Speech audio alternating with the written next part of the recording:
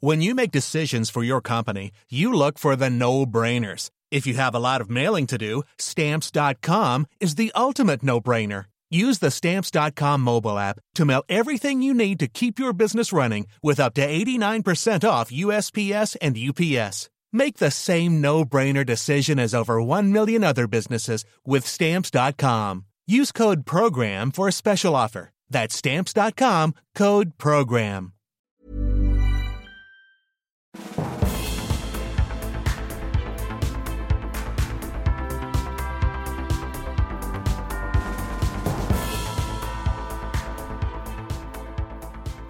Hello and welcome to the Political Party. Today's guest is Jess Phillips and she is on absolutely electric form. Before we come on to that, just to let you know some future guests.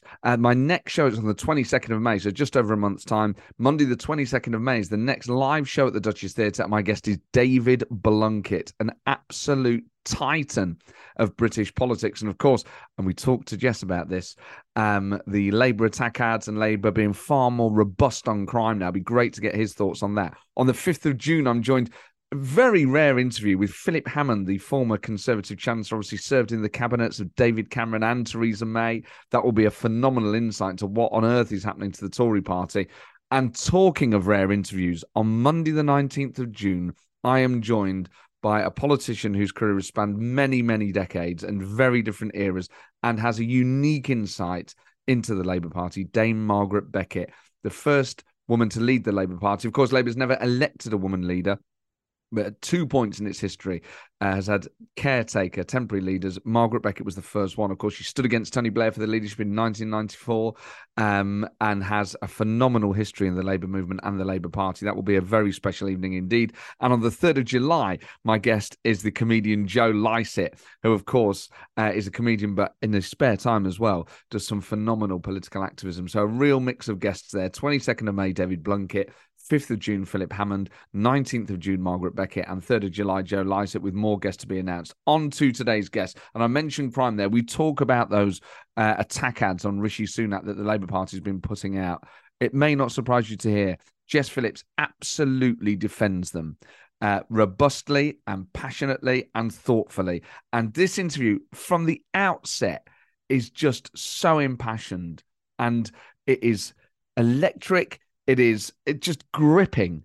And Jess is really funny. And there's some really very funny, mad side conversations that we have here about steamy erotic fiction, her husband's plan for a zombie apocalypse, her reaction to the spitting image sketch that caused a lot of fuss online, and various other things.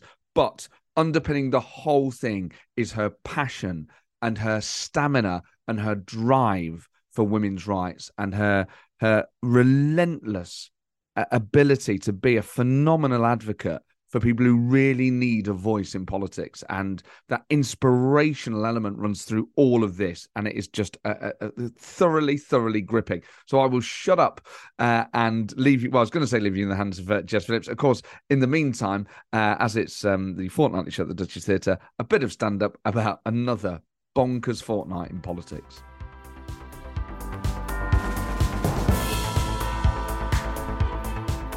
What an incredible fortnight it has been in British politics. Topped off today by Rishi Sunak's big speech on maths. I don't know if any of you were lucky enough to watch it. The two things that really strike me about Rishi Sunak when he gives the speech. One is a kind of inappropriate level of positivity. It's inappropriately positive given the record. And that comes on to the second point, which is completely oblivious of his own government's record. It's sort of offensively chipper when he's describing the problems in this country. And he starts off today, you're like, mate, you can't say it like that. He goes, we are one of the most numerous, we are one of the most illiterate, oh, fuck. Very hard to follow. I was educated under a Tory government. Not this one, obviously, but one many, many years ago. The legacy still is with me today. He says, the UK is one of the least numerate countries in the developed world. 8 million people don't even have the reading skills of a 9-year-old. Like, mate, you make it sound like you're about to launch the new iPhone. Like, this This is terrible. These are stats. These are facts you should be delivering ashen-faced, not full of beans. They're saying we're actually one of the least numerate countries in the developed world. 8 million people can't add up as well as a 9-year-old. We fucked it. I'm sorry. But this is 13 years your party has been in charge. And there's like no sense of shame. Doesn't address it at all during the speech. Or the underlying reason might be the fact that we got rid of the numeracy hour and the literacy hour. Maybe these policy decisions have led us. But it's all out there. He has just descended from planet Rishi and discovered all these problems, and he's in a really good mood trying to sort them out. I mean, there was an element of that. You're like, mate, this is so dire. 8 million people in this country after 13 years of your government can't even add up to the average age of a 9-year-old. I mean, that is... you can't deliver that news in a good way. I hope Rishi Sunak never has to deliver actual bad news. It's about your dad. He didn't make it.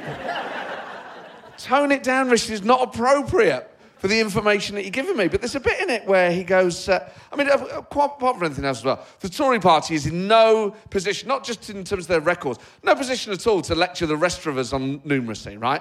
8 million people in this country can't add up even to the average skills of a 9-year-old. They made 3 of them Chancellor. The other 8 million are ideal targets of party membership. Absolutely no way they should lecture the rest of us on numeracy. But there's a bit in it where they always try and make out it's nothing to do with government policy. There's something bigger going on here, guys. Let's have a big... And at one point he says, but there's a cultural problem as well, isn't there? Right? You know, when I started saying that I wanted more kids to do A-level maths, my 2 daughters weren't delighted. And that's a thing, right? Yeah, because they're kids, mate. No one wants to do more maths, right? That's not like a big problem. He sort of reckons he's hit upon a thing here. And he goes, let's be honest. We've all been in conversations where someone said, well, I'm not good at maths. And everyone has laughed. I'll be honest with you. I've never had a conversation like that. Not that I can recall. I don't think I've ever been in a conversation where someone said, well, I'm not good at maths. And everyone has laughed. I don't think I've been in a conversation. I can't actually remember any of my mates ever saying it. If they had, I'd struggle to recall if anyone had laughed, let alone everyone. And he says this point twice. He goes, let's be honest, it's a cultural problem. People say I'm not good at maths, and we all laugh. Rishi, I don't know what you and your mates get up to, mate. This is not what makes the rest of him coming in after a wild night out with the lads. Oh, God, darling. Sorry I'm back late. But, oh, my God, the boys are such who, at one point, Sebastian said, well, I'm not good at maths. And we cracked up. And then Edgar said, is that like science? I almost cacked myself. Sorry, the bubble tea's gone to my head. Incredible the stuff that bloke finds funny. What he thinks, also on what level? I was trying to struggle to think, like, on what level would you be in a position where if someone said, well, I'm not good at maths, everyone would laugh. Everyone.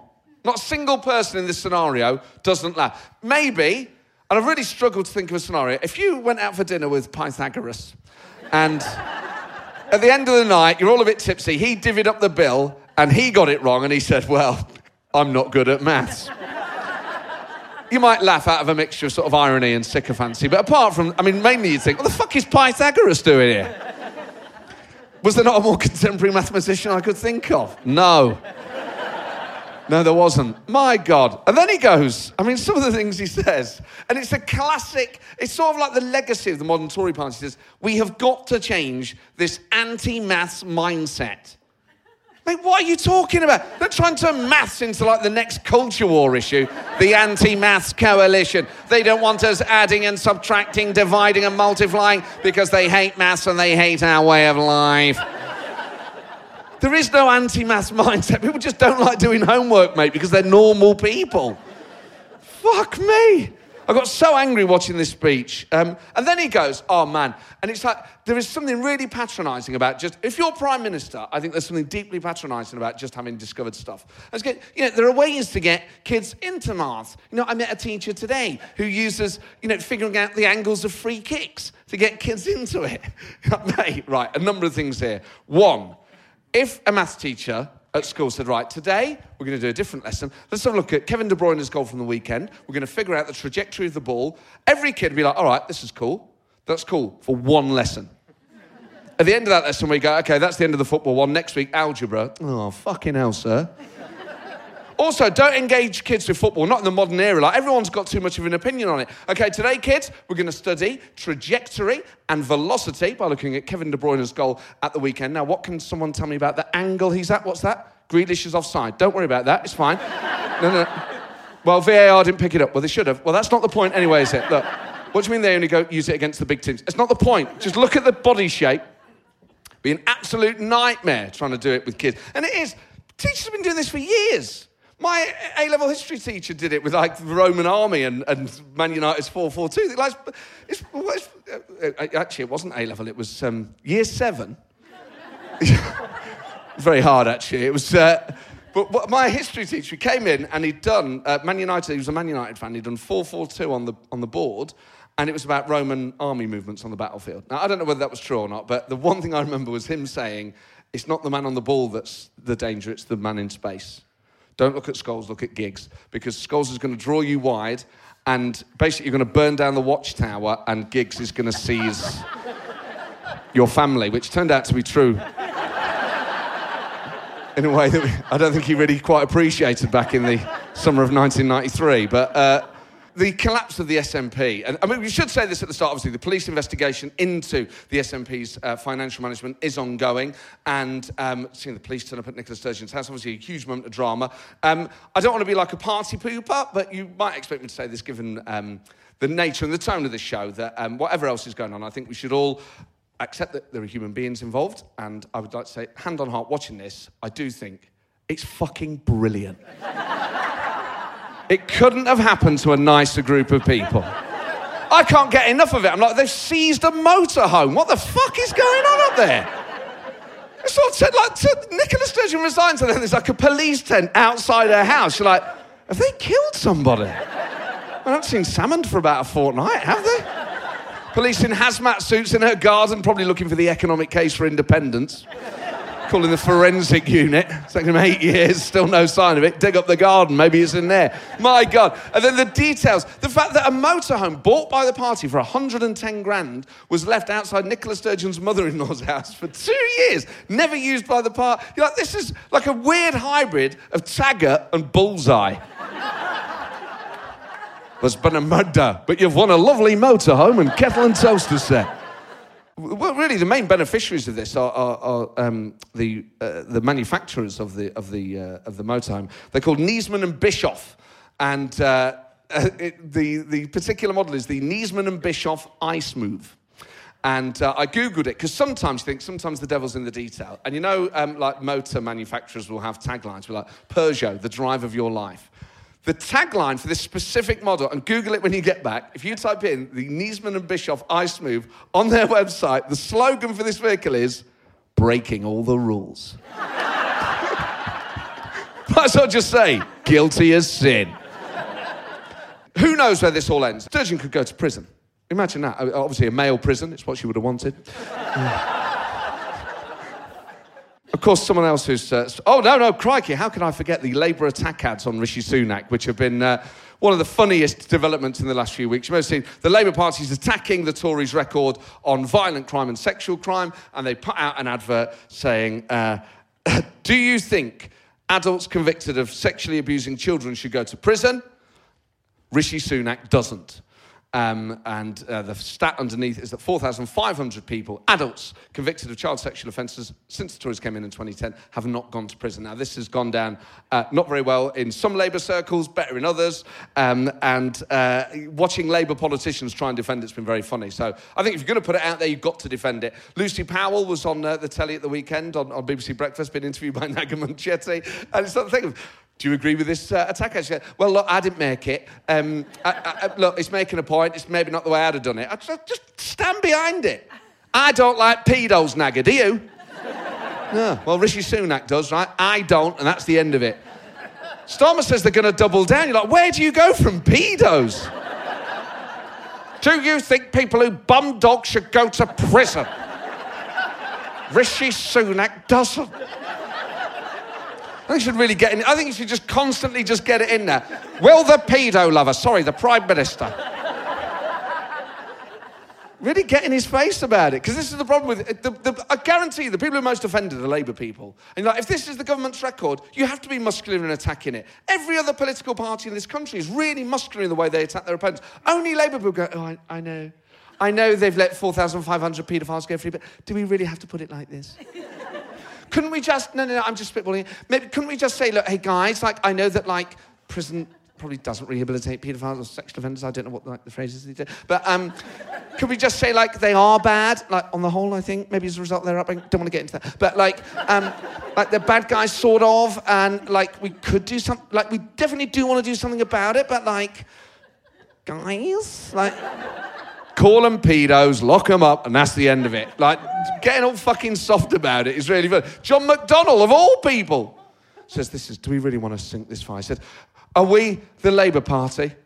Are we better than this? To which the answer obviously is no. No, we're not. No. We're going to go after the government for letting 4,500 dangerous people avoid prison. I think it's perfectly legitimate to go for it. So many other politicians. The SNP's John Nicholson said this is nauseating. Politics has sunk so low, he said, poking his head out of a police tent outside Nicola Sturgeon's home. My God. But of course, I'm not the only person who can't get their words out this week. Joe Biden was in Ireland, and if you've not seen the footage of him in Ireland, oh my God, it is an absolute joy. Firstly, he gets off Air Force One. I don't know if you've seen the footage of him arriving in Ireland, and he comes down the steps, and there's a problem because Rishi Sunak is there to greet him, but you can't see Rishi Sunak on the news because he's shorter than the car. So there's a car in the way, you just see Biden get down the steps. It looks like he shakes hands with a car. What the fuck was that about? What an amazing comedy double act these two guys are. A senile president and a prime minister who's too short to be seen. What did I come into the room for? To see me. Who said that? Laurel and Hardy for 2023, these guys. But of course, the Rishi Sunak desperately, of course, trying to latch himself onto Biden. He looks too happy to be there. That's why, whatever you think of Tony Blair, he knew how to act in every scenario. If he was sat opposite Biden, even in like the corner of a tea shop in Belfast for the 3 measly minutes he was given, Blair was really good at that kind of, yeah. Hi. Great to be here with Joe. So, Joe, hi. Rishi's there like, hi. Oh my God, do they do marshmallows? I might get one. Oh fuck, was that my 3 minutes? No. What a phenomenal guest we have this evening even. So, this evening's guest, I think has... Fuck off. We've got so much prep I have to do for these things. No one knows the pain behind the creativity of doing silly voices for 20 minutes. But tonight, a guest who I think has been on the show more than anyone else, and there's a reason for that. She's one of the most charismatic politicians in the country, one of the most forthright, intelligent, impassioned, just an all-round megastar. She's only been an MP for 8 years, which is incredible given how dominant she has become in our public life. You're going to absolutely love her. Please raise the roof for Jess Phillips!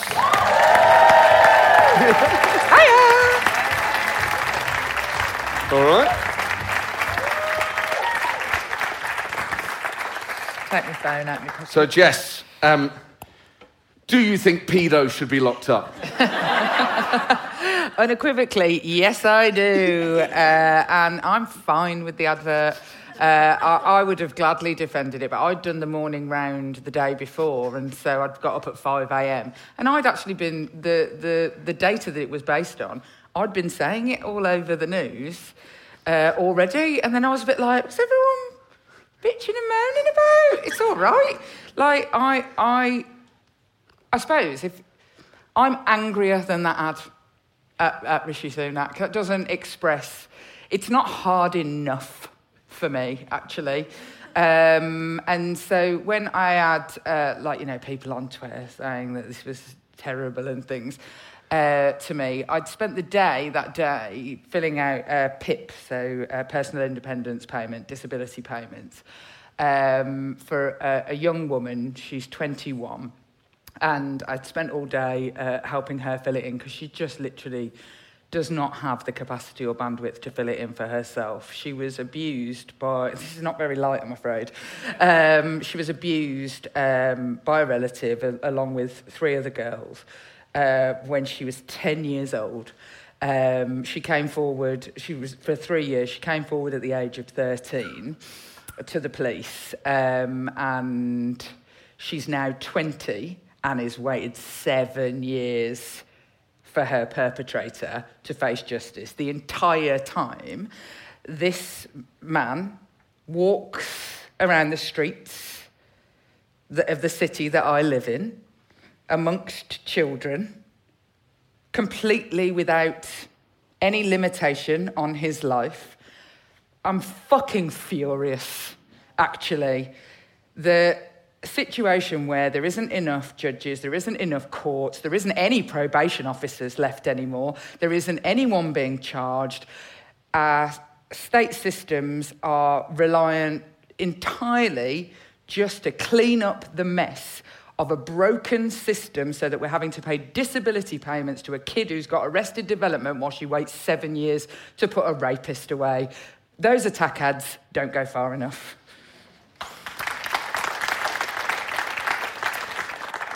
Well, it's been a great evening, Jess. Thank you so much. But it's, so when, I don't know if you've had local members say to you, oh, these ads are a bit too tough. Has anyone said to you, I've had one person from my constituency get in touch with me who is a local member, who is a lovely and decent, kind human being, and I can understand why they feel that way. But, we just don't agree. I don't agree. And the reason that it has to be hard-hitting is because it isn't by accident that those... there will be some cases within those cases, as somebody who's worked in this field for decades, there will be some cases of mitigation in court cases and aggravation, etc., that have led to those being the sentences. But there is a directive from the Secretary of State for Justice, one Mr. Dominic Raab, saying, don't put as many people in prison. And do you know why? Because there isn't any places for people to go to prison. There isn't any safe accommodation. There isn't actually any probation officers. So, they've broken the system. Own it. Own it. It's your failure that this happened. Own it. That's my attitude towards it. I'm so cross. And Rishi Sunak has never sat with a kid and helped her fill in her PIP. He's literally never filled that form in with one of his constituents, ever. Let alone a kid who's waiting and is so anxious and depressed and cannot leave her house or fill in forms because of the trauma that she has suffered. Yeah, cry me a fucking river. People might say, though, look, there's the government record, but saying that Rishi Sunak doesn't think that people convicted of sexual offences should go to prison maybe bends that message a bit, maybe personalise it in a way that isn't... What I would really like it to inspire then in Rishi Sunak is for him to stand in front of a podium that says, stop the rapists.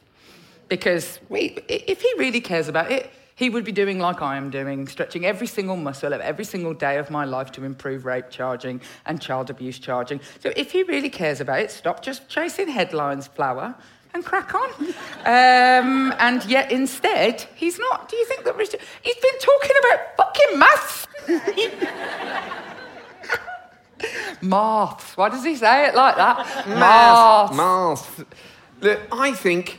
Yeah, sure. I mean, I think, you make a good point. And, you know what? I think we should stop the rapists. Yeah. I imagine Rishi Sunak thinks that rapists and child abusers should go to prison, and so he should be making sure that that is happening. Instead, he has a Secretary of State for Justice who also has the dual job of being the Deputy Prime Minister, and I'm going to argue he can't really focus on the one that is, stopping the rapists from going to prison. And he, I've seen no efforts on the part of Rishi Sunak's government to, I mean, I've literally never spoken to Dominic Raab in my life. That's not true, actually. I'd like to correct the records as soon as it's available to me. I once was on Mar with him just before I was on, and he just went... That was it. So that was the level of conversation, slight inhale. But he's the Secretary of State for Justice. When Robert Buckland was the Secretary of State for Justice, he's a Tory just as much as the next Tory. But I would meet with him like every other week because he cared about it. And he knew that I cared about it, and he saw the value in allying with me to try and find the pitfalls that I was going to throw in his face, maybe. But he worked with me because I know what I'm talking about. And, yeah, Dominic Raab wouldn't dare. literally wouldn't dare. He's very sweaty. Dominic Raab is? Yeah.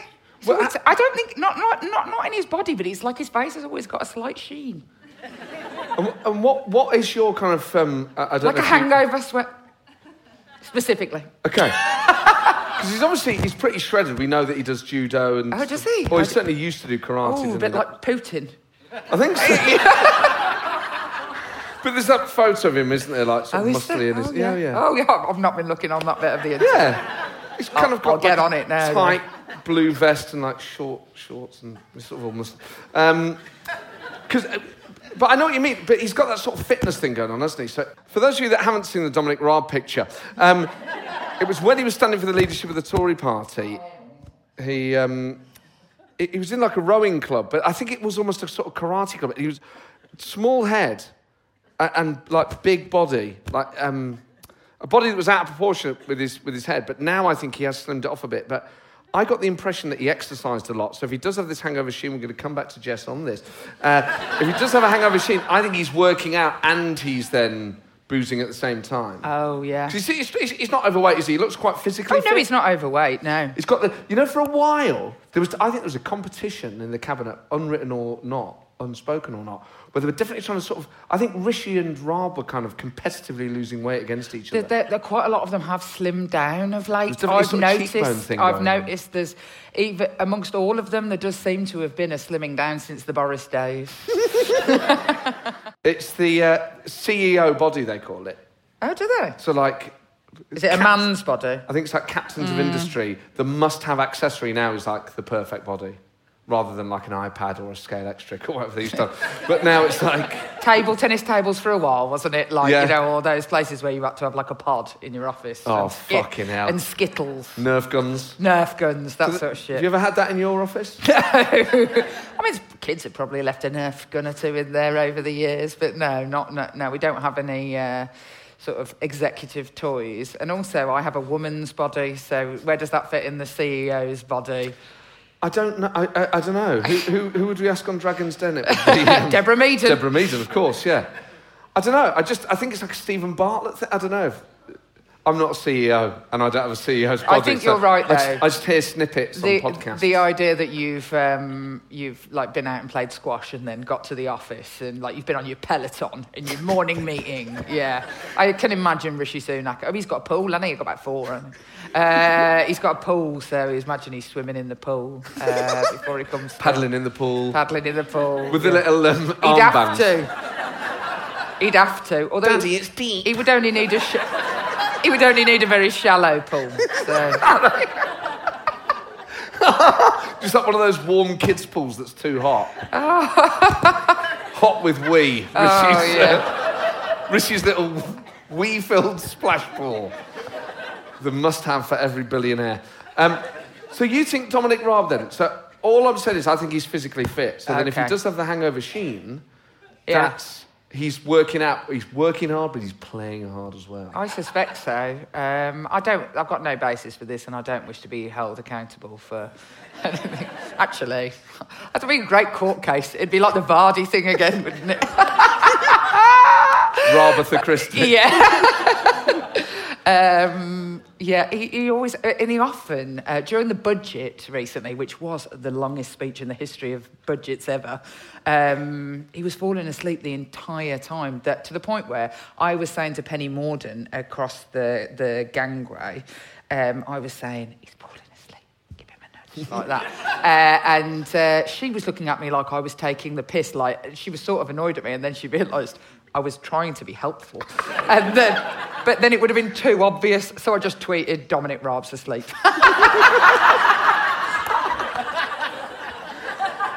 And why do you think he was nodding off? Did you not? It was boring. Yeah, everyone else had as well. He was actually the last one away. I mean, but he was nodding off from the get-go. Don't know. He was like that, proper, like doing the nod out. Are there any of the opponents on the front bench at the moment that you get on with? Obviously, like Robin Buckland. I get on with Penny Mordaunt, actually, which was why I was trying to do her a solid, because she was sat right next to him, and I thought, you're going to be in this shot as well, love. But I get on with Penny Mordaunt quite well. This is just a shocking thing, and I hope my dad doesn't listen to this, although he definitely does. I don't not get on with Michael Gove. Get on quite well with Michael Gove. How well do you get on with Michael Gove? No, I mean, he's never invited me dancing north of the border or south. What I quite like about Michael Gove is he's quite thoughtful. Like, he'll stop and chat with you and remember things about you, which is almost certainly. It's very hard not to be cynical, isn't it? And just think he's playing 3D chess all the time. And I used to think that they were playing 3D chess until I realised they couldn't play 1D chess. I don't think it's because he has any genuine fondness for me. I think it's because he, he's always playing the percentages. But the thing I don't dislike about Michael Gove is that he's not thick. It does come across as very bright. Also, but Rishi Sunak, it's funnily enough, so when Rishi Sunak is well briefed, and actually when you go from Boris to Sunak, you have got to be like, oh, look, he hasn't just gone blah, blah, blah. My son has started doing that when he just can't be bothered to talk, just makes noises. He's like, like, that's how I want dinner. I was like, what? It's a bit Boris. So it's sort of like, you get the illusion that Rishi Sunak is intelligent because of that, because he's like, he's been briefed and he's got an answer and he's studied. But his whole demeanour is of somebody with literally zero emotional intelligence whatsoever. So, like, some of what you were saying about how he presents everything as if it's really, really cheerful. But, the best example being the homeless man. And where he said to the homeless man while serving in a soup kitchen, oh, do you work in business? To which the homeless man was like, I'm homeless. Which the homeless man was definitely considerably more intelligent than Rishi Sunak. And I was talking to my brother about it, who was street homeless for, a good many years.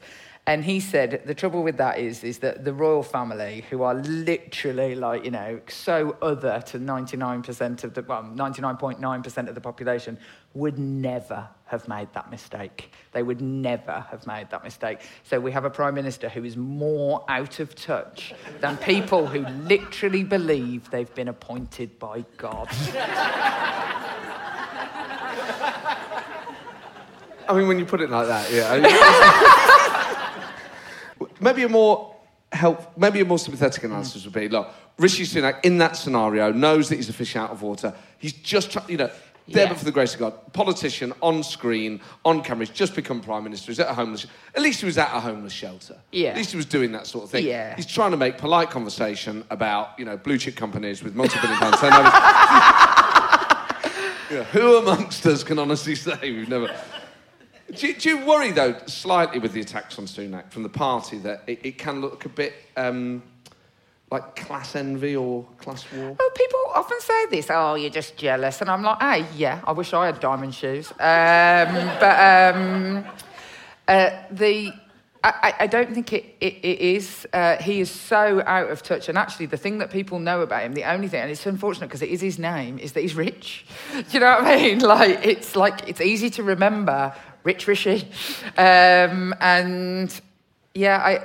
don't think it does seem like class envy. I was talking to my husband about like when he was like desperate to become the Prime Minister, like the first time, and he was like, then he was beaten by a woman who was beaten by a lettuce. And then again, when he wanted to do it, I was like, oh God, why does he want to bother? Like if I had diamond shoes and like was richer than the king, I wouldn't bother, I don't think. Like, because when you don't have, when like money is aspirational, absolutely, everybody wants more of it. Like, there's nothing wrong with that. Like, but what more can you, like, I can't get into the mindset of the super rich. And my husband said to me, you're trying to judge them by a standard that you understand. But Rishi Sunak isn't just not on the same planet as you. You're not in the same solar system. You don't understand what drives those people because you have never come across them. You are like, their Game of Thrones, essentially, is... you will never be able to understand it. You're trying to judge it from a vantage point that you understand. But my husband, funnily enough, feels sorry for Rishi Sunak in that regard. He says he feels as if it's as much of an isolation. He's like, God, their lives must be so shit. Like, if you can only be friends with other people with yachts. Like, what if all the yacht people are twats? They seem to be. Yeah, they do, I think you've got a high likely chance there. And he's like that, but he considers, like, the super rich to be a little bit like being in, like, a sort of, like a really, like Amish. Yeah, like they're not, they don't know about the world. Like, they're not of us. They are separate, and that we can't judge them by our own standards because their culture is so wildly different. So yeah, that's so I feel a bit sorry for him because I bet he's only got twats for mates. So let's say something happens, legitimate happens, and you tomorrow wake up with the same personal wealth as the Sunaks, and there's a pair of diamond shoes waiting for you on your doormat. Wait. Yeah. Do you continue to be an MP? Yes. Okay. For how long? I would continue, probably the same amount of time that I think I'll continue now. I would like to see a Labour government. That would be nice, wouldn't it? To not just beg for things. Well, to just beg Rachel Reeves for them instead of begging the Tories for them. I'm looking forward to that. So, yeah, I would stay an MP. But I would, if I had as much wealth as them, I genuinely... I just don't need that much wealth. I just want to pay off my mortgage, which Liz Truss has made considerably harder. I'm not even joking. Every single time the woman walks past me, I shout the accumulating amount of money that she owes me. We're up to about 17 grand. Fucking owe me 17 grand, Liz. Does she ever respond? No. She just walks around just with, like, her security people, which she gets for being the Prime Minister for 20 seconds. She proper crashed the economy and it screwed over everybody, even people as affluent as me. I'm not in the same ballpark as Rishi Sunak. But no, I would carry on being an MP, but I genuinely don't want that much money. And so I imagine it all the time. Like, ordinary people imagine being being really rich by winning the Euro Millions. And, like, I've got, like, a thing in my head of what I would do if I won the Euro Millions, and largely it is sorting out the deprivation in the place that I represent and live. And, building some houses for people. That would probably be what I'd do, but not being like a rogue landlord. Though my husband's always like that. Every time I'm moaning about, like, people turning houses into exempt accommodation for vulnerable people and then basically, like, exploiting poor people and the taxpayer to make loads of money, he's always like, sounds good, we should do that with the upstairs room. When they were privatising prisons, he was like that, we've got a loft. I'm hearing it's 40 grand a year per prisoner. It's like that. I can look after a prisoner. But apart from all the very important, worthy Labour things that you would do... Don't worry, I'd get... what would you treat yourself to? I mean, I wouldn't get a yacht because I'm not good at sea.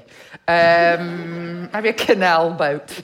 What would I treat myself to? It's funny, I read in a really sort of trashy women's magazine once that you should find out if the man you're with is the man you should be with by asking them if you won the lottery and if you both won the lottery, what do you foresee in your future?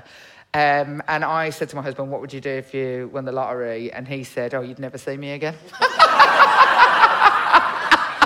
He was like, I'm out of here. I'm out of here. Oh, what about the kids? He's like that. Fuck 'em. He's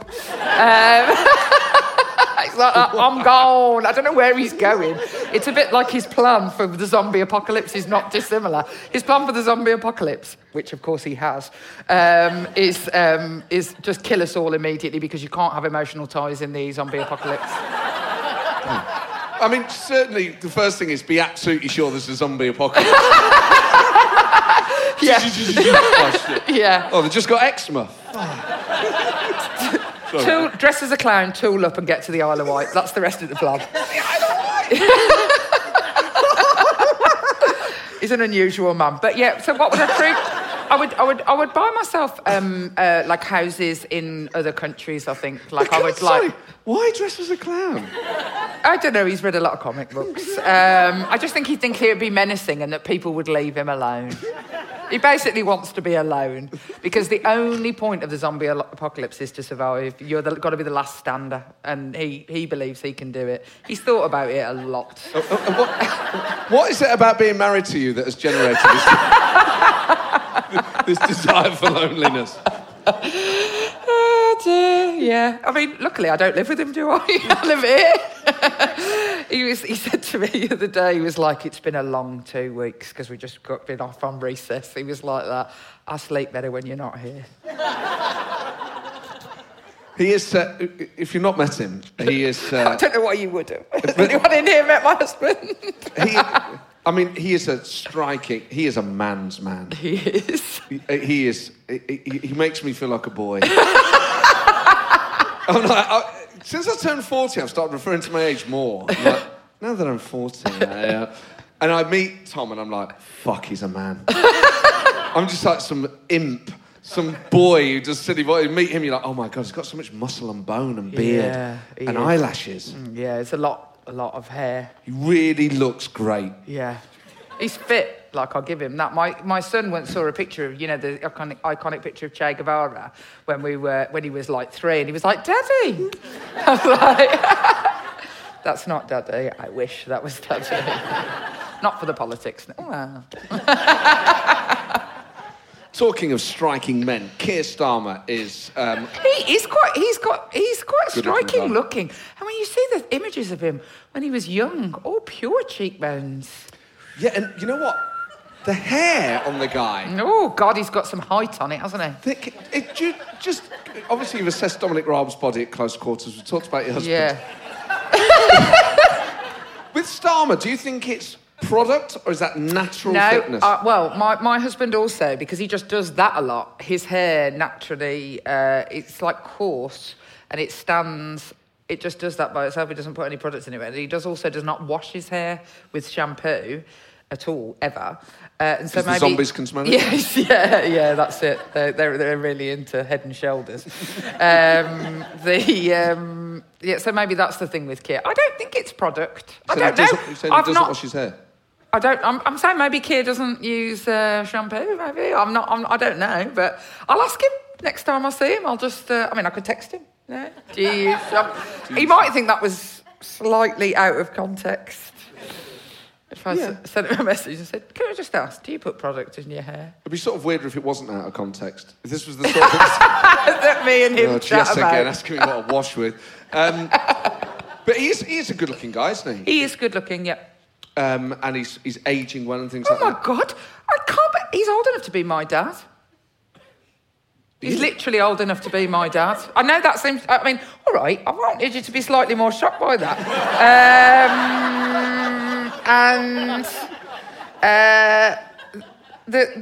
My friend, the MP, Holly Lynch, who actually is here, who is 35 years old, I hasten to add, but does look quite young, a woman at the Christmas market in Westminster thought she was my daughter. She's 5 years younger than me, 6 years younger than me. Yes, Keir Starmer's old enough to be my father. He's old enough to be Rishi He's not Sunak. my father. No. I don't think. I don't think so. But he's old enough to be Rishi Sunak's dad. Yes, Rishi Sunak's the same age as me.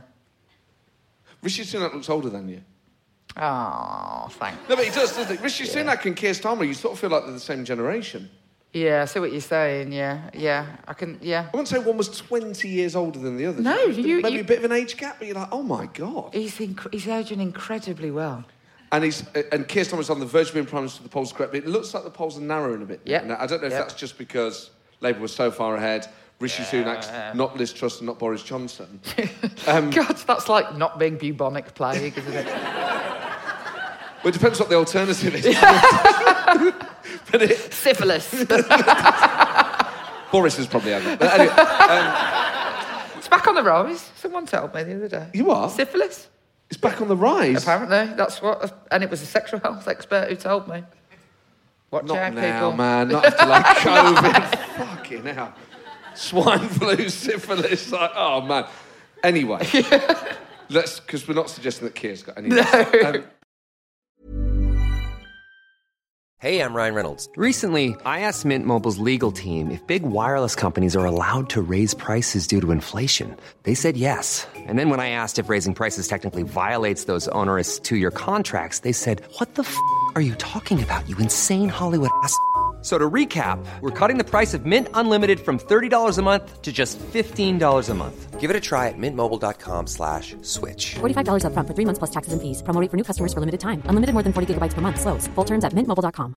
There's never been a faster or easier way to start your weight loss journey than with PlushCare.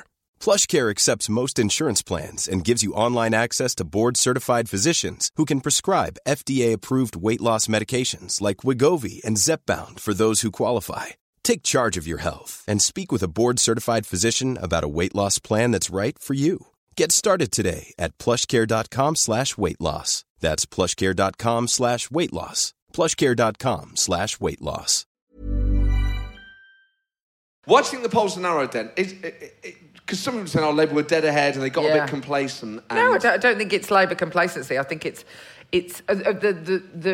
in my mind, and also as somebody who does like knock doors in all over the country, not just in my own area. I always thought that the polls were wildly over projecting. Actually, I think it probably. You know, even when it was like at one point we were like 28, 30, like at the Labour Party conference, it was just sort of like, oh, are you joking? This is like, I mean, that was Liz Truss Day, but it was like, we were like 90 points ahead or something. That's what it felt like. I was like that, this can't be real. But really, I'd say that at the moment, it's like, in my mind, it sits at about 15 points at the most, from the feeling on the ground.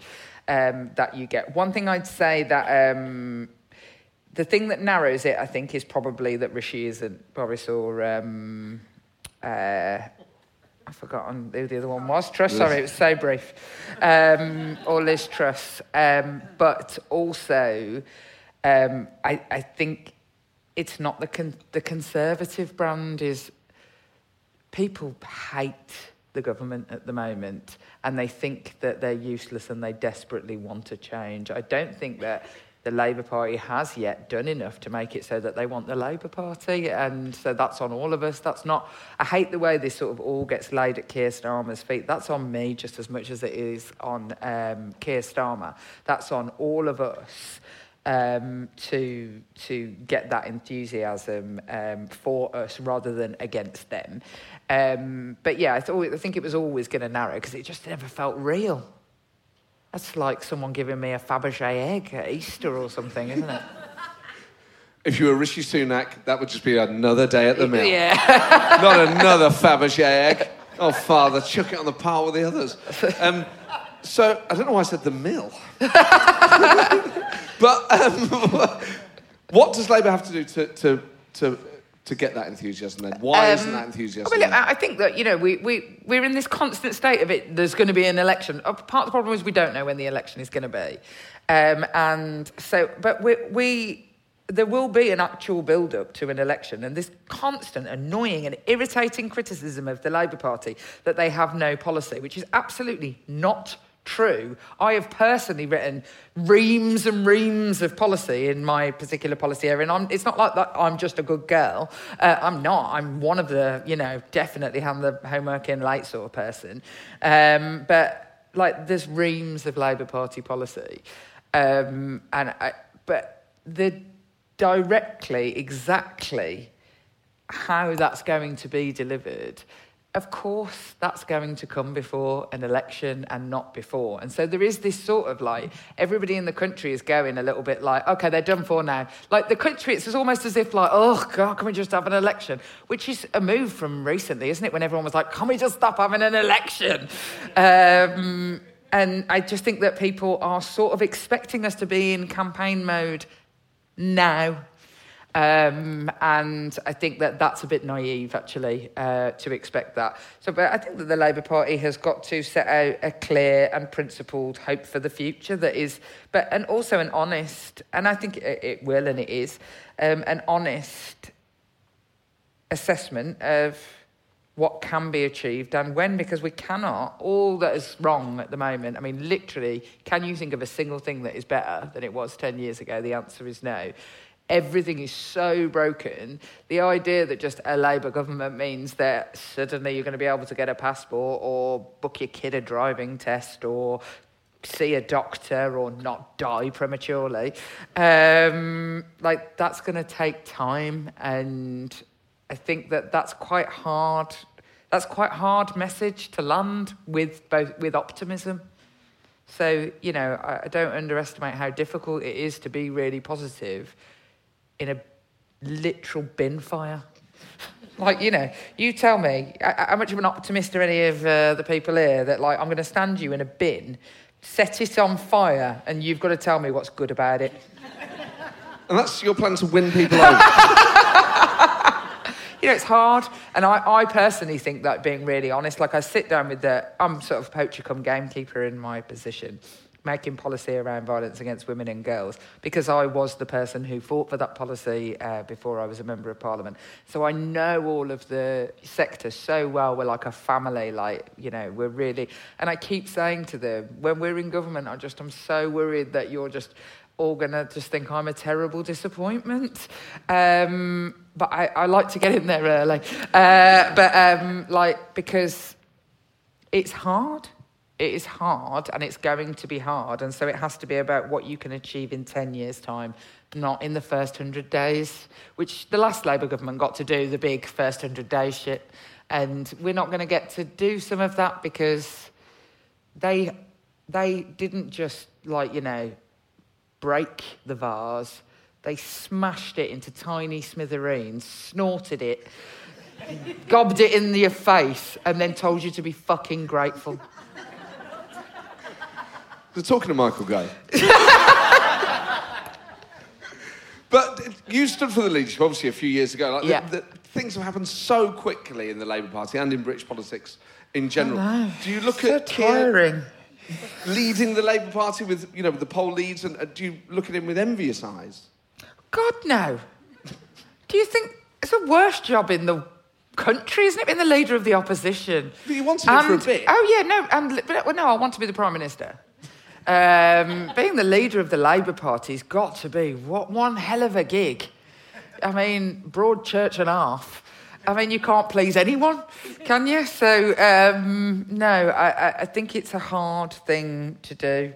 I don't look at him with envy. I look at him and wish that we could do more, I think, to help him and make sure that the Labour message is landing. I feel like responsible, as if it's as important for me, and I'm just not sure that sort of like Avengers Assemble is, you know, we're not quite there yet, and I just want to.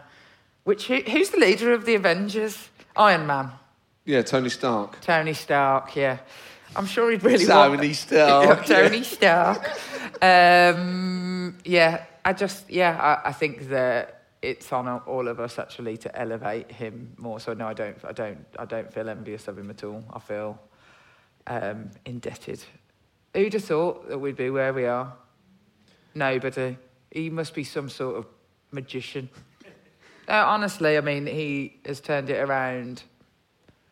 I mean, I would never have predicted this, ever, in a million years. And so, yeah, take my hat off to him, and he doesn't get anywhere near enough credit. For some reason, people love to hate him, like, in their commentariat. Like, it isn't... It really, really pisses me off, that does, actually. He's a really, really decent bloke, and I hate the idea that, like, he doesn't get... You know why he doesn't get credit? It's because he doesn't take credit. He's not like me. I'm a massive show-off. And I want everybody to love me, and I'm desperate. And he's not like that. And so he doesn't sort of manufacture the praise that I think he rightly deserves for massively turning around the fortunes of the Labour Party, which was about to die. Well done, Keir Starmer. Maybe I should be his hype man before he goes on. Well, if it was the Avengers... Yeah. I mean, he'd be Thor, Claw's Thor. But would, which one would you be? Are the Guardians of the Galaxy, they're in the Avengers, aren't they? I think so. Yeah. So I'd be either Star-Lord or Rocket. I love Rocket. Is that the little raccoon? Groot. Yeah, the raccoon. Yeah. Groot's just a big tree. The Guardians of the Galaxy are my favourite Avengers films. So, I'd be Star-Lord or, Rocket. Rocket's the best character, I think, so... And what about for, like, the more... I mean, that's quite niche. What about, you know... for the mainstream. For the mainstream. Sorry if you don't have... nerds. If over the last 15 years you haven't, evacuated your womb of sons. For you, I have seen so many of those films. Well, Tony Stark's an arms dealer, and I don't feel like my father would be pleased with that, as a rule. I don't like Captain America either. Hawkeye, that's still a bit niche. Yeah. We're talking you Spider-Man, you Batman. Oh, sorry. Oh, yeah, Spider-Man. I'd be Spider-Man. Yeah. Spider-Man. Batman. Are you fucking kidding? Why not Batman? Oh, my God, you should be ashamed of yourself. Wrong fucking people. Yeah. Justice League. Justice League. Yeah, pulled it back. You didn't. DC, Marvel. There's a reason I know a lot about the zombie apocalypse. I'm married to an absolute geek. He'd have walked off, and you'd have felt even more like a small boy. So, Spider-Man. I like Spider-Man, yep. I like that. I like that he's a bit geeky. He loves his aunt. So, family values. And also... family values, yep. And the great Blairite slogan of Spider-Man is with great power comes great responsibility. Yes. Yeah. That's that. I do think that. I always think one thing I really hate about politics is this idea that having a representative, and a good one, and I'm going to blame the Lib Dems for this a little bit, because they claim that they filled in every pothole, even though they never filled in a single pothole. They just stood by a photo of a pothole that had been filled in by, a council road worker. But I hate the way that people assume that if they ask for something, that they should be able to have it without having to do anything to get it. And so often people think that if they come and moan to me about something, and there are situations where I've got a fancy letterhead and that helps. And so that means that, I will write off to the council or write off to the Home Office and say, this is not okay. And that is how the system sort of works in that bit of advocacy. But like when people are like, well, there's littering on my street or antisocial behaviour or this, that and the other. And I say, okay, me and you, we're going to go up and down and we're going to talk to all the residents here and try and find a solution. And they're like, oh, I'm not doing that. And I'm like, that. But you think I should do that? Like, you live on this street. Let's do it together. I'm not saying, like, the idea that I'm some sort of silver bullet. I'm not. I'm here to capacity build so that things can be done better. But I do expect people to pull their finger out a little bit. And so, yeah, I'm definitely Spider-Man. With great power comes great responsibility. Or with no power comes some responsibility to try and get some power to change the thing. Slightly less catchy. I'll put that on the front of my podium. So as well as the hard work that you've done on policy, as well as being an MP and a shadow minister, you've written a couple of books, you've got a podcast, You're Sincerely Jess Phillips. Is it important to you to have... And obviously in that space you're still doing the stuff that you're doing as a politician. It's not like you're writing or producing stuff that's... I'm not doing bodice rippers, although my husband was like, you should, they sell. Bodice rippers? Yeah, you know, a bodice ripper, that's like a sexy book. Is it? Have you never heard that term? No, I've never heard the phrase bodice ripper in my life. It's like a sort of like historic romp. Or like a Jilly Cooper type thing. Oh, Jilly Cooper's quite contemporary. If only I could ever reach the highs of the brilliance of Jilly Cooper's books. And are these the books you like to read? My friend suggested... No, I do read Jilly Cooper books. But when I was asking my friends what I should call my last book, which is about being an MP, they all sent me, like, very, very badly photoshopped images of... they wanted it to be called Whipped! ! As if it was Jilly Cooper.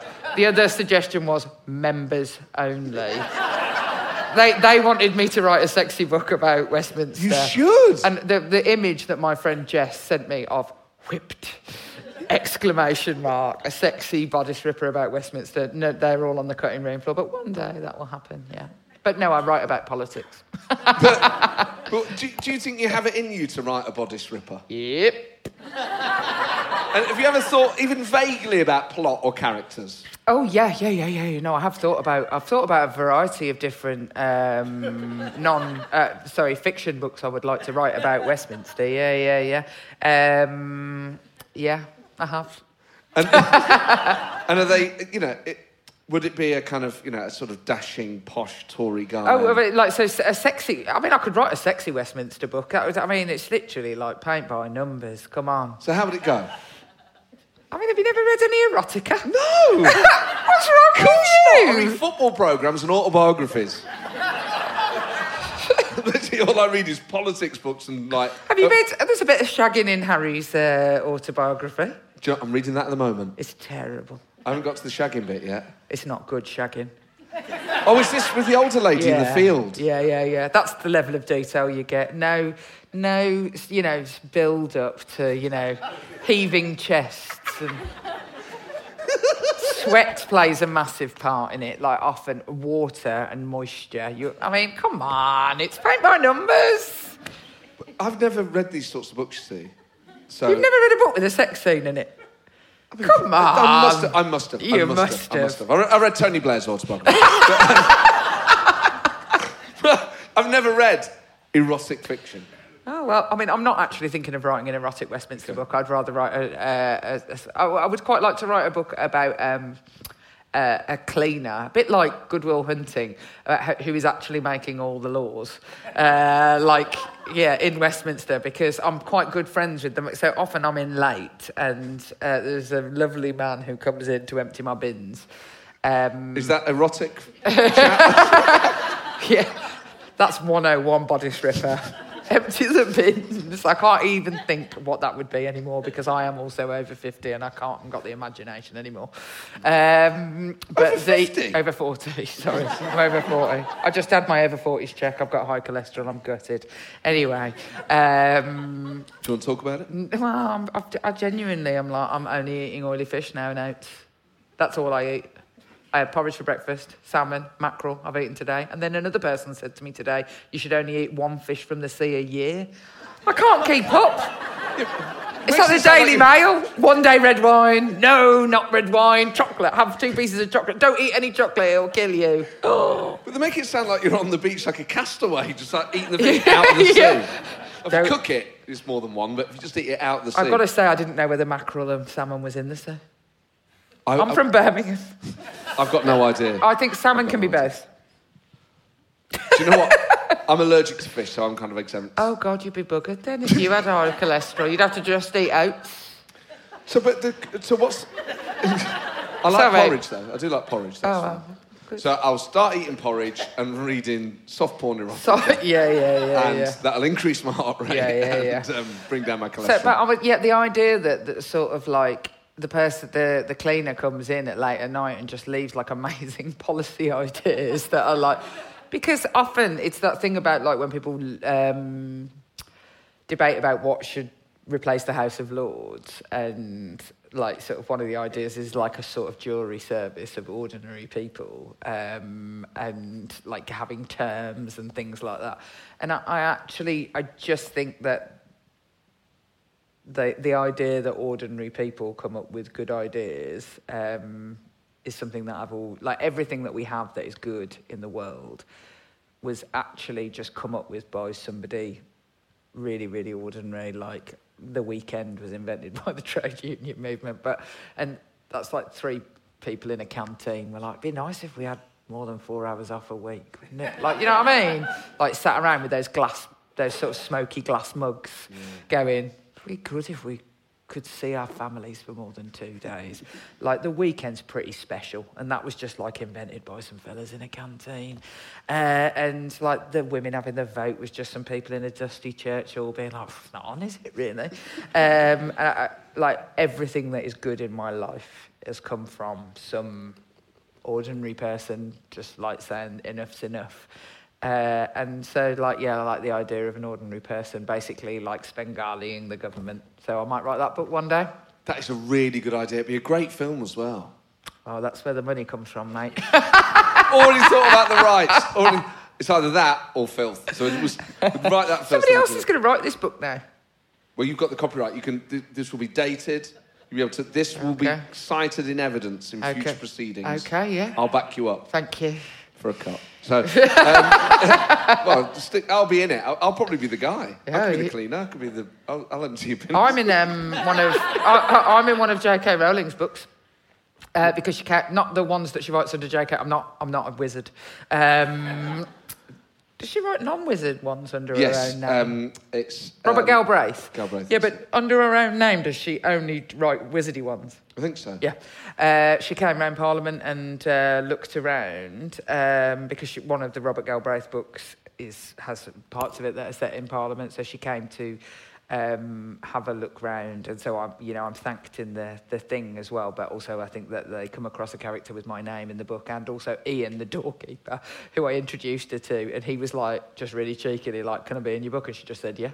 That is so cool. Because you featured in various things. Obviously, you featured in Spitting Image. I did, thanks to you. On TV and on the stage. On the live show, I loved the live show. It was so good. Because the TV version caused a bit of fuss for a sketch that you were in. Yeah, it did. It sort of pissed me off a little bit. Not the sketch, actually, didn't... I mean, for a start, I didn't see it. It's a sort of... It was on BritBox, no one saw it. It's more that... It didn't... People defending me and saying that things are sexist when they're about... that I'm totally fine with that. I don't mind that at all. People assumed massive offence on my part without ever asking me if I was offended, and I wasn't offended just because life's too short. I hate the idea that people like me get presented as being humorless, and because I care, because I don't like racism, I'm humorless. Boring. Yeah, do you know what I mean? I think that we shouldn't rape people, and I think pedos should go to prison. I just think that there was a whole furore about it without my voice in it. And that just pissed me off a little bit because I hate that on behalf of other people. Often, the thing I don't like about when violence against women and girls is used for political ends, which I don't actually think that is what the Labour Party did with Rishi Sunak because it was a record on data, is when people's actual lives are cited, or people use that problem, that sexism, that misogyny, that abuse just against their opponents. Because the person who it is actually about is lost in the system, and that nobody actually gives a shit what they think. They're just having a row for having a row's sake. I love a row. I'll cross the road to have a row. I absolutely fucking love it. There's nothing more. I'll tell you what, the only person who loves a row more than me is Wes Streeting. And I wouldn't normally say that. I'd say I like a row more. But earlier today, I was in a meeting with Wes Streeting, and he was expecting people to criticise him about something, and they didn't. So he just had the row with himself. just because he wanted to say it, which I thought was just absolutely, utterly charming. I was like so annoyed that nobody raised it, that he's just going to go, and if anyone's thinking about this, I was like that. Nobody said anything, Wes. But which I thought was really cute. Right, I love a row, but I want a row because of an outcome. I'm not interested in just having a row, and so much of politics at the moment is about having a row, and that's the outcome. That's the end. Like, I will have a row to travel through the row to get to the thing on the other side. Better services, equality. But I don't just like a row for a row's sake. Honestly, so many people's political activism these days is just like, have a row. That's it. It's like, all right, well, that's... Literally a baby could do that. It's just pathetic, and I'm not interested. And, like, all this, the sort of infected culture wars that the Tories try to start, like, the idea that they're protecting women, I mean, fuck off. They only care about women when it's helpful to their headlines. They don't care about the millions they're letting down with violence against women and girls that they've totally decimated. They don't care that they've made them poorer. They don't care that, the pandemic was harder on women even though they were the workers. They clap for them sooner than they'd put their fucking hands in their pockets. Bastards. And yet, when we're good for a row, they'll use us. That's it. I'm sick of it. So, yeah, I've got a bit annoyed that people are having a row about me without ever talking to me. I'm like, why are you having a row? Stop having a row. Focus on something else. Yeah, I mean, I got blamed for it and I didn't write it. I mean, I remember messaging you because I was like, oh, my God, people think I've written this thing and I hadn't. But it's just one of those things where you're like, the moment you go on social media, you go, oh, I didn't write it, someone else did. You're like, you just fanning it. Yeah. But I never said anything. I just kept out of it. So I was like, oh, my God. I was like, I didn't want you... Anyway. But I just said to you, don't worry about it, I'm all right. And I was like, fucking hell, I was having like a breakdown. No, I was fine. I mean, that's nothing. Honestly, if people think that's the worst thing that anyone's ever said about me, Jesus Christ alive. I've heard way worse from, like, my dad today. He was a great writer on that series, He really led the line. But, I mean, you mentioned there about, culture wars regarding gender and issues of this. Keir Starmer said, and I don't think he meant it as like the definitive statistic, but 99.9% of women don't have a penis, and now Rishi Sunak is saying 100% of women don't have a penis. I mean, it's going to be a heck of a TV debate. That's what it comes down to. But why do you think this has become such an issue? I think that there is a genuine problem in where if only it was just two people, we could just sit them down and have a chat, where two groups' rights potentially rub up against each other, and that needs to have a debate about that is proper and understanding of that you can't, like, I'm a feminist and have been all my life, and it is very, very hard to have, and it is, I'm afraid to say, often groups of men telling me what it means to be a woman. I'm a bit like, all right. Thanks for letting me know.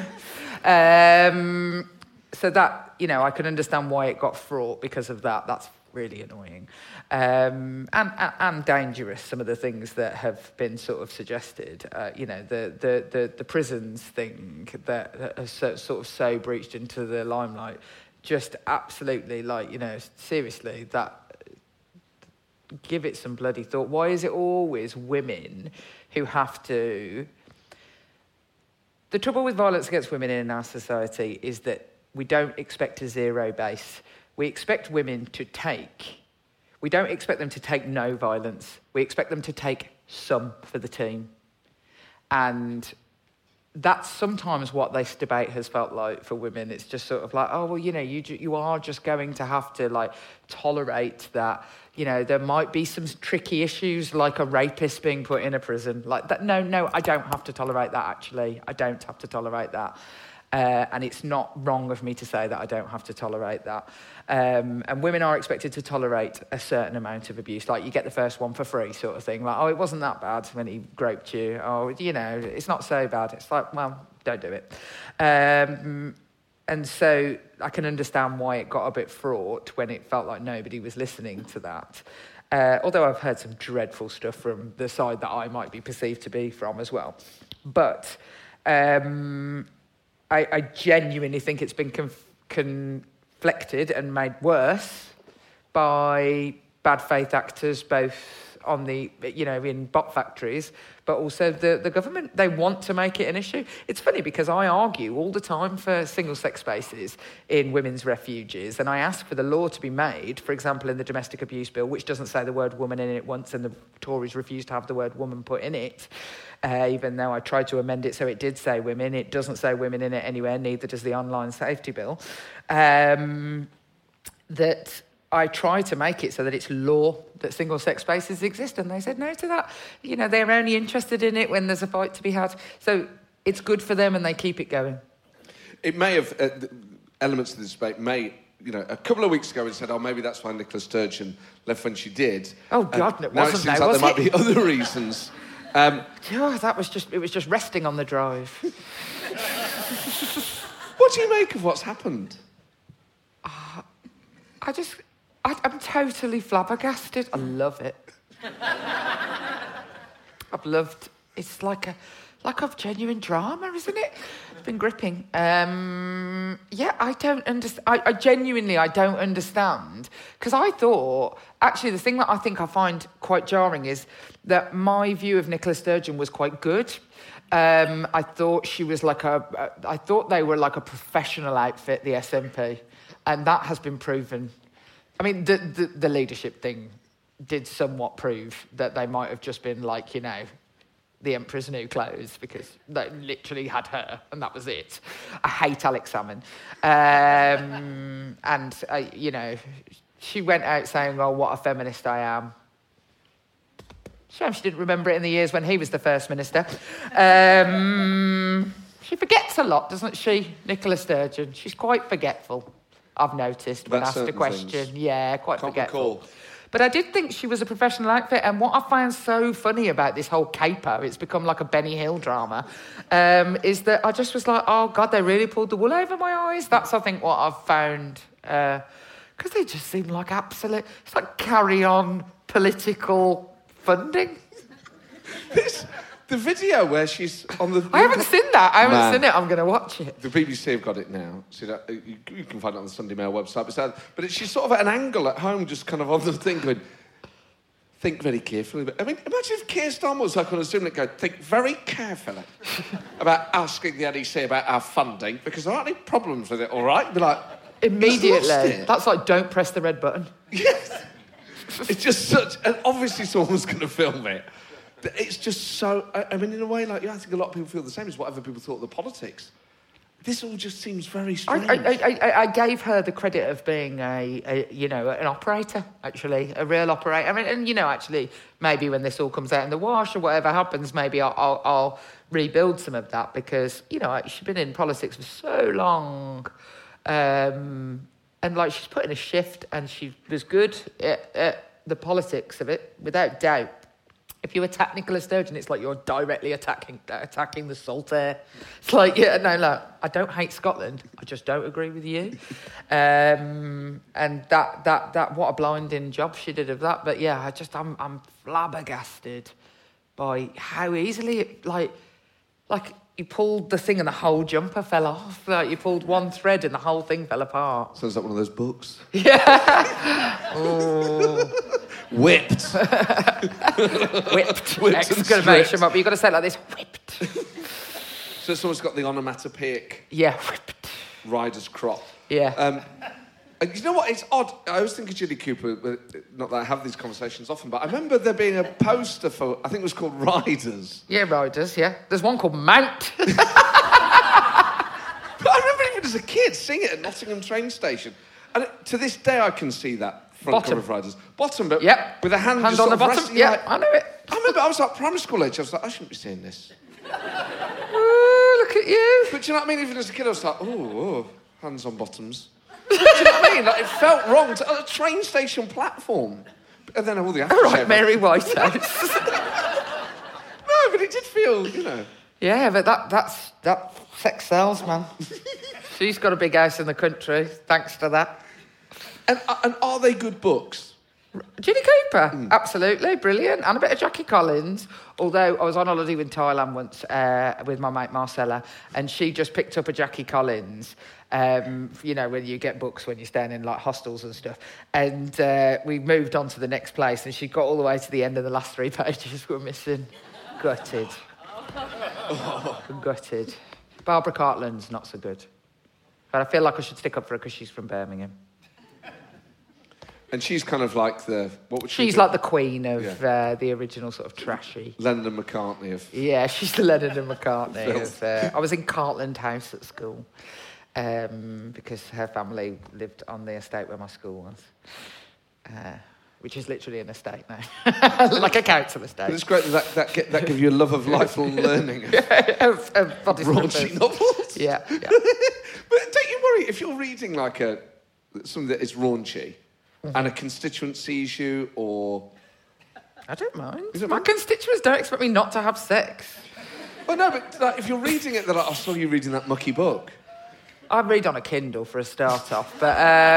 Clever. Yeah, but no, I wouldn't be at all bothered. I mean, I talk about absolutely deeply personal things with my constituents all the time to try and put them at ease a lot of the time. No, I wouldn't be embarrassed. We talk about all sorts. I worked in sexual health for a long time. I worked in a rape crisis centre. I know how to talk about difficult things. So see me reading a slightly smutty novel. Fine. Well, let's talk about all sorts. Let's open up the floor. If you've got a question for Jess, please indicate clearly. I'll come to you. One-sentence questions and one-sentence answers, please. Yes, the lady over there. Hi, a bit of a serious question. Given your expertise, what advice, got any advice to give to my mum, who is fighting really hard at the minute, to get the man who was convicted of assaulting my younger sister, who's 14, elderly neighbour, got convicted, given a suspended sentence, and he's still living 2 doors down to my sister. As you can, that's obviously terrible. It's totally regular, I'm afraid to say. I'm going to say... I'll repeat it just so that okay. It feels a horrible thing to have to repeat, but your mother's trying to get the man who was convicted of assaulting your younger sister. It is 2 doors down. Found guilty, but given a suspended sentence, is allowed to stay 2 doors down. How old's your... She was 14. She was 14 How did you feel about the attack ad? It is like, this is the reality of the situation, is that people do not go to prison because we expect women to take a certain level of abuse. Take one for the team. It's terrible. My advice to you would be, it's relatively complicated and depends on the tendencies of both of the things involved, but I'm more than happy to speak to you afterwards and to help in your case. The system, the trouble is, the truth in the actual system is that if that person owns that house, there's nothing you can do about it. You can have restraining orders and non-molestation orders put in place. They're not worth the paper they're written on. They don't come with arrest powers. I know people I don't mean to say this, Jesus, sounds alarming, but who've been shot by the person that they had restraining orders on. I've got like a whole lever arch file of them. I'm like, because I had to make a file, because when I got my first one, I thought, where do you put your restraint? I don't really want to put it by the kid's birth certificate. Here's my sonogram from when my kids were little. Here's a man who's violently tried to kill me. So I've got a special file. It's now full. There's. I cannot express enough how criminals have greater rights than victims. And there would be people who work in the law who would absolutely sit and argue the toss with me on that, and they'd have every right to do that. But for a start off, you don't get, you're not party to the case that you're part of. You are literally evidence. That's all you are as a victim. You're evidence. You're evidence in a case for the Crown, the Queen. Oh, no, not my Queen. God rest her. The King is more involved in it than you are. You are evidence and you are treated as such. And that's the problem. And then afterwards, like, you're not allowed to know when people are being released, but they know where you live. Like, I'm not saying that I think we should have rough justice. Like, I'm just saying that the system feels for victims to be totally stacked against them with regard to their rights and what they can and cannot have in the system. That it's a miracle anybody comes forward, because actually once you go through the system, you'd be like, wish I hadn't bothered. But unfortunately, the likely thing where we will end in this case is, unless he is a council tenant, and even then it's going to take a year, there's nothing you can do about it. So what happens in these cases is your family will move. You will move, like women move out. Like the work of being a victim, it's labour. My husband calls it safety work. Like, women are expected to do safety work that men aren't expected to do in the same way. And it came from, like, when Sarah Everard was killed and everybody was saying, oh, you know, we text each other when we're leaving the pub, and we, like, you know, I was like that. I think about what I'm going to wear. I think about whether I'll be able to run. I think about, like, who I'm going home with and the journey that I'll take. And he said, God, I've never once thought about a single one of those things. And he said, if you had all the time back that you had put in and the level of detail that you've gone into, he said, I could have made a perfectly passable feature-length stop-frame animation film. That's the detail it's taken me, like moving Wallace and Gromit like that much. So that he was like, that might have been a good film. I could have watched that, and now I've been deprived of it because women have to do it. We'd be so much more productive if we didn't have to do free safety work, and your family are going to have to do that because the state won't do it for you. Sad, isn't it? Sorry, that's... No, but you come and find me afterwards and I will help you. Can I just ask you, how do you feel about Labour's campaign then? Do you feel that it's inappropriate, or do you like it? Well, I think it's a bit conflicted, because given my experience with my family, I think, well, these people have been in power for so long and this is happening. So I totally feel, like you were saying before, I feel way more angry about what's actually happening. Yeah. The other side of me is saying, well, I know how this is going to be played out in the media, and that it's gonna say, oh, we're just stooping down to a lower level. Yeah. Somebody said to me, the trouble is it gives them licence to do it. I thought, oh, you think they've been waiting for licence?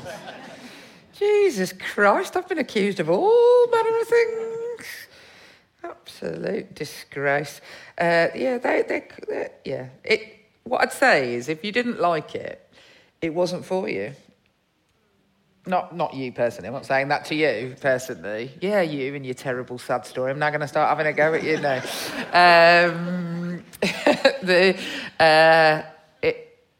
The people who didn't like it, right, it wasn't for them.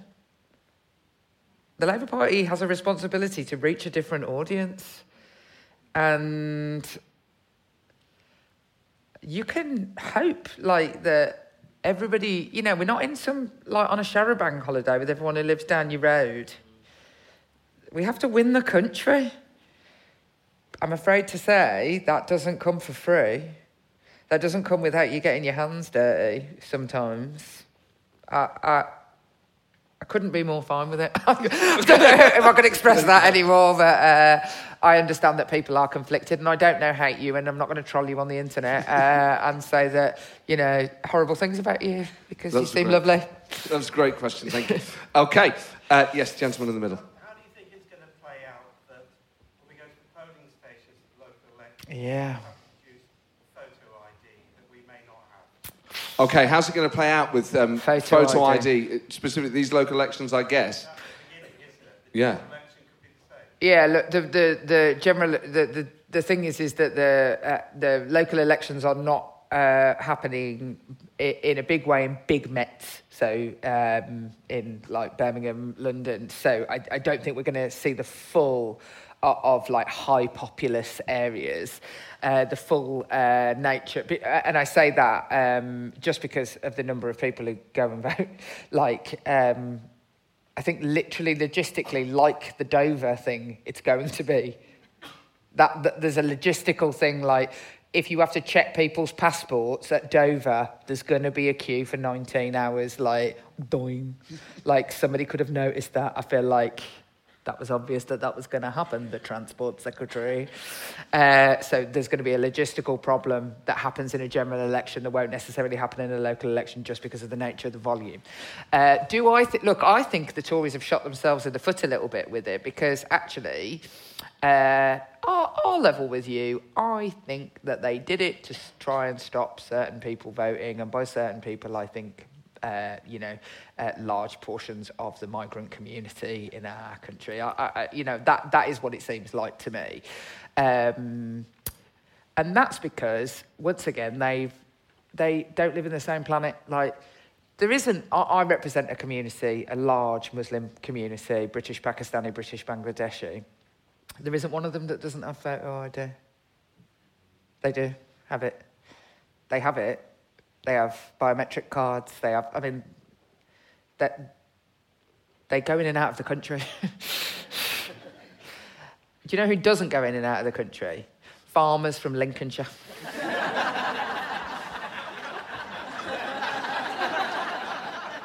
It'd be so funny if that's what... I cannot wait! That's what wins Labour the next election. Second vote. Can't believe you lost Lincolnshire!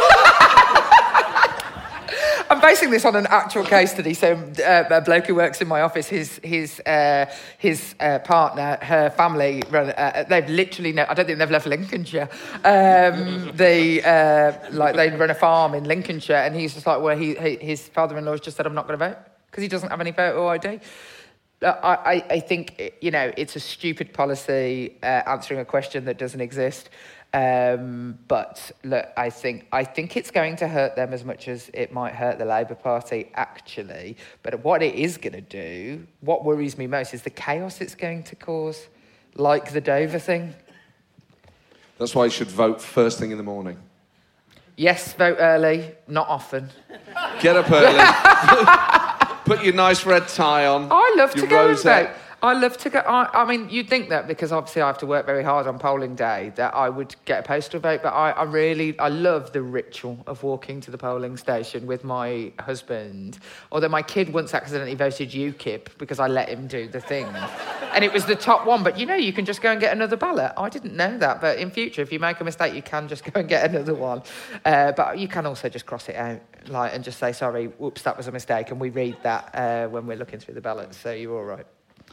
But I like to go and vote. I like it, although I'm hidden on the register now because of my security, and it does cause a massive rigmarole where I end up having to shout my address out repeatedly in public. So I feel that was a road to hell is paved with good intentions moment.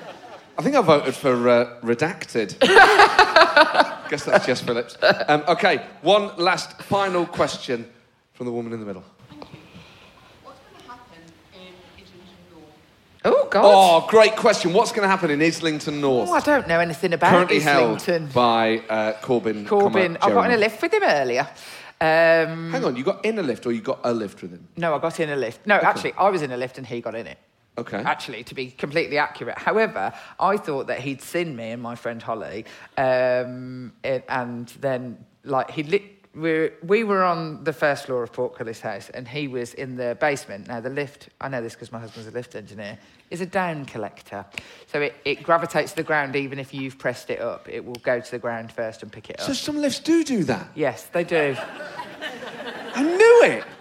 Yeah. It's just a computer. It's like a key that the key thing you see. It's just turned so that it's. Because you go down there, you're like, well, who pressed the button down here? Its priority is down. So if someone down there presses it will always go down before it goes up. Anyway, there's a little bit of lift-based technology for you, and from my manly husband. And then, so Corbyn was down there, and I think he was expecting us to walk out of the lift because he also doesn't know this about the down collection. And when we didn't, he just stood there and the doors shut. And it was like he'd seen me and Holly in the lift and thought, I'm not fucking getting in there. But it wasn't. He was like, through the thing, are you not getting out? Like, he was being polite. And we were like, no. And then I explained the down collecting lift to Jeremy Corbyn in the lift. So I explained that to him, and we had some other lift-based chat, which was quite awkward. We didn't really know how many else to talk about. No, Islington, sorry. What do I think is going to happen? Okay, I think there's one of two scenarios. I think Jeremy Corbyn won't stand as an independent. Because, I mean, if I was him, I wouldn't bother. I mean, I'd just be tired. He loves, like, the Chagos Islands or Venezuela. Yeah. He could just go on holiday. I don't know. I mean, I don't want to be an MP when I'm Jeremy Corbyn's age. Not at all. So, I mean, that would be the best suggestion to me. The other thing that I think will happen is that he will run as an independent in Islington North, and I think he'll lose. Because it doesn't matter how famous you are or liked you are or what a good MP you are. It doesn't matter. Like, people don't vote for Jess Phillips. And anyone who thinks, and Jeremy Corbyn, I'm almost certain, does think this. Anyone thinks that those people are voting for you out of some sort of personal preference is in the wrong game. They're voting for something better for the country as they perceive it, and the badge that does that the most on that particular day. Like, your personal vote counts for, at a push. If you're a good MP, your personal vote counts for about 2,000 votes. And that matters in the margin. That absolutely matters in the margin. But, you know, it doesn't make any difference. People aren't voting for me. And that, like... So I think there's plenty of people arrogant enough to think that they could win. Well, Jess, I think that all credit to Keir Starmer for saying, sorry, mate. You're right. Sling it. Such a wild comparison to Johnson, who let everybody just get away with everything. And Starmer has made his view clear, and he stood up like the leader that he is. Yeah, woo! That lady! So you're pleased that Corbyn won't be the Labour candidate. I mean, let's say Corbyn does stand as an independent, right? The intense focus on that seat would be insane. There'd be a lot of media coverage. You know what I think it'd be really funny is if then George Galloway stood as well. He loves a media circus. He loves a circus, that George Galloway. I would love to see Galloway rail against... The fish finger Corbyn. guy, the bucket man. Get them all there! To see Galloway, Jeremy Corbyn. You and your imperialist pigs. For too long. This is the Islington Spring. Oh, what a joy that would be. All phenomenal questions. Ladies and gentlemen, before we thank Jess Phillips, please, a round of applause for yourselves. It's been such a wonderful audience tonight. It's been fantastic. To everyone here at the Duchess Theatre and at Avalon, including Joe for sorting out the sound, for making sure everything runs smoothly. This has been an absolute treat. So this is our last show. Enjoy the coronation. Enjoy the local elections. Because there's usually only a fortnight, because it's a month, I feel like. Oh, there's going to be a lot like going on. Term, I'm like, oh, God, I'm not going to see you for a month. So just have a great life, guys. And I'll be back here, little old me, in a month's time. But please, a huge thank you, Jess. You are always amazing. Tonight it's been even more amazing. Jess Phillips!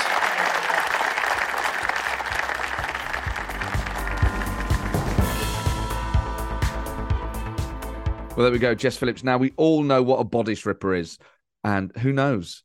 Who knows what literary future awaits Jess Phillips? Maybe Whipped will be in all good bookshops for this Christmas, or maybe even next Valentine's Day. What a phenomenal night that was, and some brilliant questions from the audience as well. Thank you to everyone who came, and come to a future show. David Blunkett is the next one, 22nd of May. Then Philip Hammond, Margaret Beckett, Joe Lycett. Thank you for downloading this. Please leave a 5-star written review. Tell all your pals about it, and I'll see you soon.